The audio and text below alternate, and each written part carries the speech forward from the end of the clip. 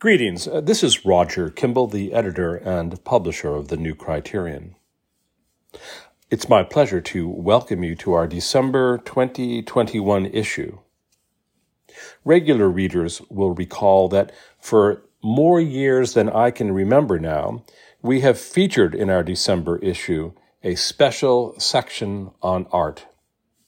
2021 is no exception to that rule, and I'm pleased to say that our executive editor, James Pinero, has put together an especially strong collection of essays for this special issue. James himself has contributed a fascinating essay on Alexander Lenoir, the art curator, I suppose you would say, who stood between the artistic treasures of Paris and the revolution in France in 1793, 94, 95. It was really, as James says, Lenoir, who was all that stood between art and revolution. Other contributors to this special section include Anthony Daniels, Marco Grassi, Eric Gibson, Karen Wilkin, Nicola Schulman, Andrew Shea, Benjamin Riley, and Peter Penoyer. You won't want to miss it. So here we are, almost halfway through our 40th anniversary season.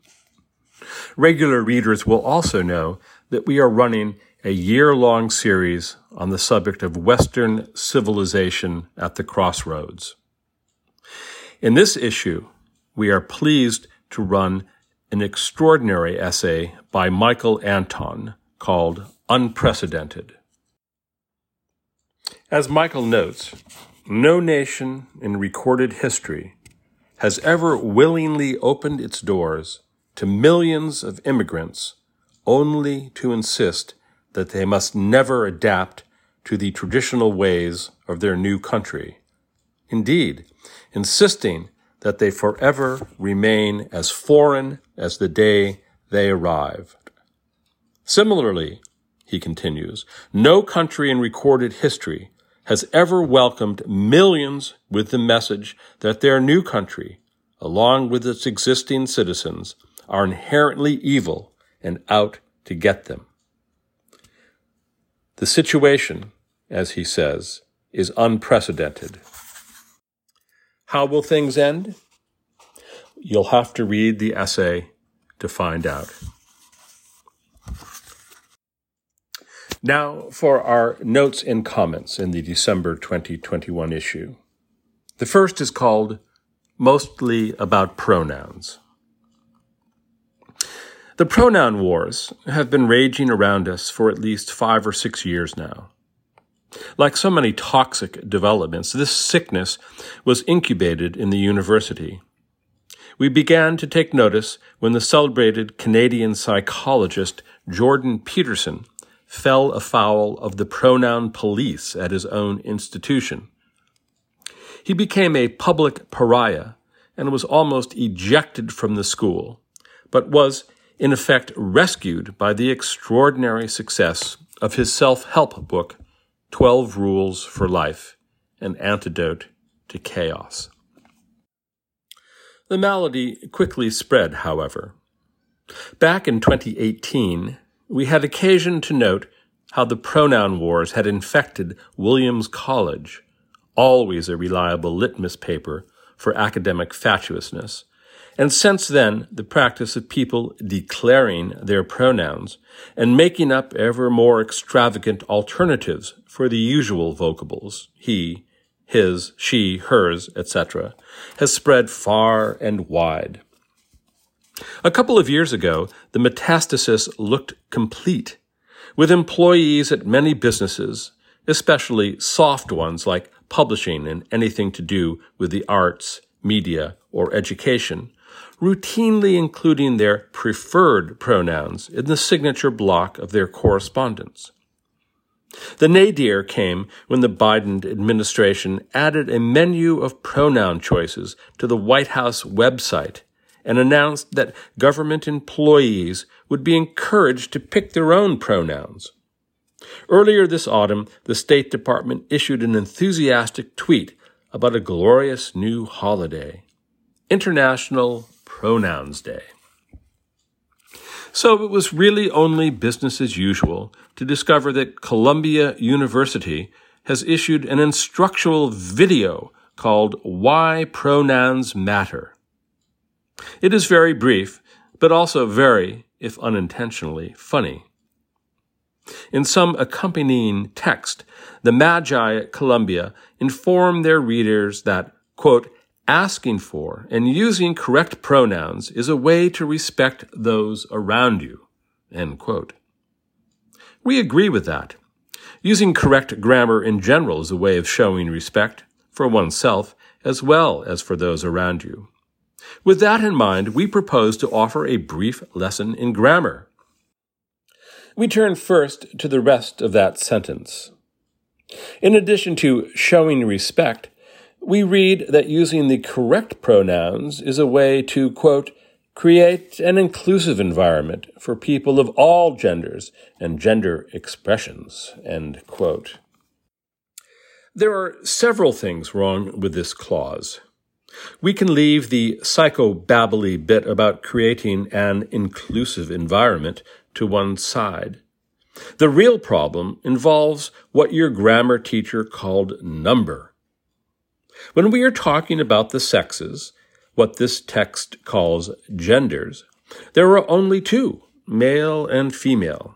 Therefore, that part of the clause should read both genders.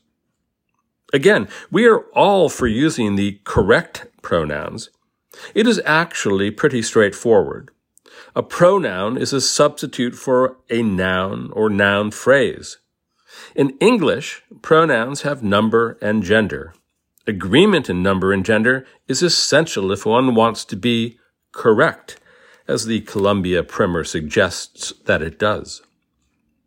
James has his own ticket, and Mary has hers. All men love their own children, but everyone has his own ideas. Not their, it should go without saying, because everyone is singular, and in standard, i.e., correct English, the masculine singular is preferred in such cases. You see how it works. What about sie, zir, zirs, ji, jur, jurs, and all the other exotic graphemes that have been put forward as possible pronouns? That's an easy one. The Columbia Primer offers to instruct us about using the correct pronouns, to which we say sie, zir, and the rest are not correct, or even pronouns. How about this line from the video? I'm Sen, and I use all pronouns. Let us draw a veil. Of course, the real prize in the pronoun wars is not correct grammar, but the display of power and exertion of control. Lewis Carroll's character Humpty Dumpty demonstrated what was at stake in his famous exchange with Alice. I don't know what you mean by glory, Alice said. Humpty Dumpty smiled contemptuously. Of course you don't, till I tell you. I meant, there's a nice knockdown argument for you. But glory doesn't mean a nice knockdown argument, Alice objected.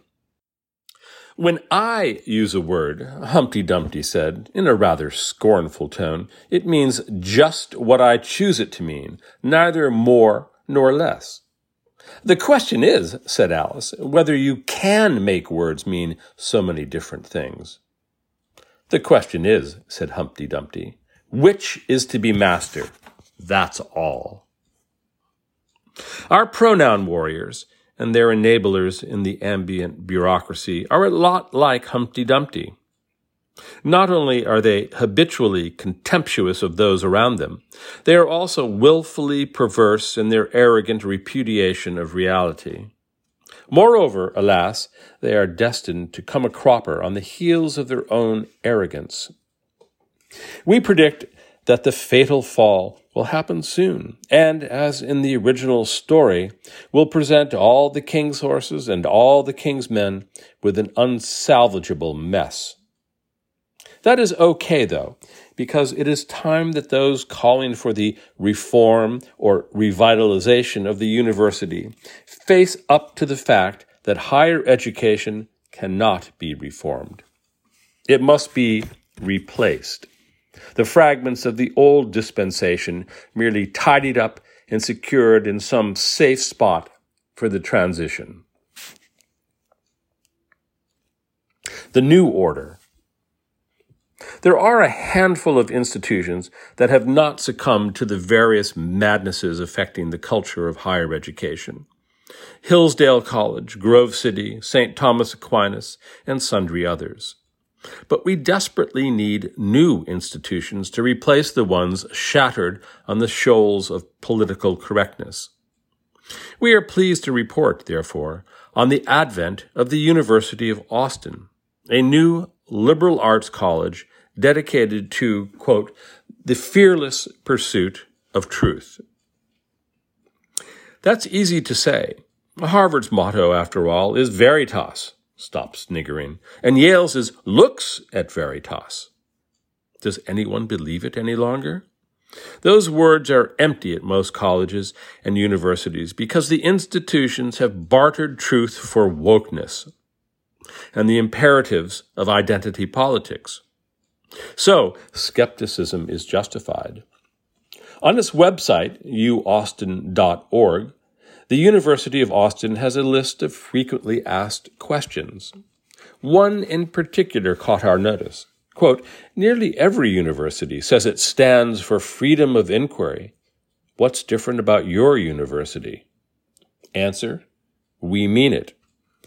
They continue, we are alarmed by the illiberalism and censoriousness prevalent in America's most prestigious universities and what it augurs for the country. But we know that there are enough of us who still believe in the core purpose of higher education, the pursuit of truth. What imparts confidence in this declaration are the people behind it. The president is Pano Canalos, formerly the president of St. John's College in Annapolis. On its board of advisors is a robust group of scholars and public intellectuals, including the historian Neil Ferguson, the journalist Barry Weiss, the evolutionary psychologist Steven Pinker, mathematician and former president of the University of Chicago Robert Zimmer, the historian Wilford M. McClay, the classicist Joshua T. Katz, and others of similar distinction. The university will open its doors this coming summer with a program for, quote, top students from other universities to embark on a, quote, spirited discussion about the most provocative questions that often lead to censorship or self-censorship in many universities. In the fall of 2022, the university will begin offering several MA programs. In the fall of 2024, Canalos hopes to launch the university's undergraduate college. This is a bold and indeed a risky undertaking, but one that we wholeheartedly support. The educational establishment in this country is worse than moribund. It is a disaster, and not, to adapt an image from the philosopher David Stove, a static disaster like a bombed-out building. No, it is the active, contagious kind, like a badly leaking nuclear reactor or an outbreak of foot-and-mouth disease. The time for remedial tinkering is over. New institutions are needed if we are to keep that old flame of free inquiry alive. We welcome the University of Austin to the fray. Gerald J. Rossello, 1971 to 2021.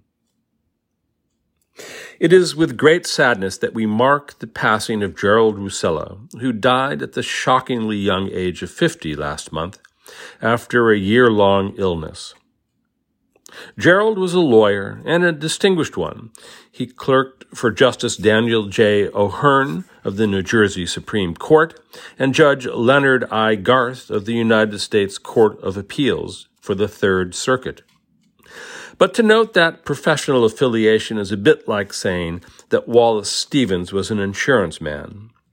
Like Stevens, Gerald's professional career functioned as the enabler of what we like to think of as his real career as a writer, thinker, and editor. Gerald wrote for many publications here and in England, including First Things, The Wall Street Journal, Literary Review, Modern Age, and the Review of Politics. He wrote nearly 20 pieces for the New Criterion, beginning in 1999 with a review of essays by John J. Chapman, 1862 to 1933, the great American man of letters, and ending just last June with a piece on that most urbane of contemporary novelists, Louis Auchincloss, 1917 to 2010. Those literary bookends indicate a real but ultimately subordinate aspect of Gerald's intellectual interests. Closer to the center were figures like Edmund Burke. Above all, Gerald was occupied with religious literary thinkers like G.K. Chesterton. He was a member of the Chesterton Society, the artist-poet David Jones, and Russell Kirk. Gerald was a prominent part of the Russell Kirk Center for Cultural Renewal, serving as editor of the University Bookman, the publication that Kirk started in 1960, from 2005 until his death. Gerald also found time to write or edit 5 books, including The Postmodern Imagination of Russell Kirk in 2007. In The Unwritten Constitution, his contribution to our symposium commemorating the centenary of Russell Kirk's birth in 2018, Gerald honed in on a debate about the ultimate foundations of the law that continues to be very much alive. Quote, Kirk, in his writings on the law, understood that if the customs of a people change, then the law changes as well, even if written texts remain the same. So it was important for citizens to be mindful of and preserve those traditions that supported local government and established practices and understandings. Without those attachments, self-government suffers, and those attachments are only partially attributable to reasoning from abstract rights. We have become too Lockean. We understand ourselves as rights-bearing, autonomous individuals entering the public square to which we give our contingent consent. It is unclear whether our constitutional structure can survive on such a thin basis, especially when our notion of the rights that an individual bears expands endlessly. End quote. That last bit might have been torn from the front page of today's newspaper, while the comment on Locke zeroes in on a lively scholarly debate. Gerald Rossello was one of the most modest and decorous of men, but his intellect was bold, tenacious, and penetrating. Requiescat in pace. This is Roger Kimball, signing off for the New Criterion. I'll see you next month.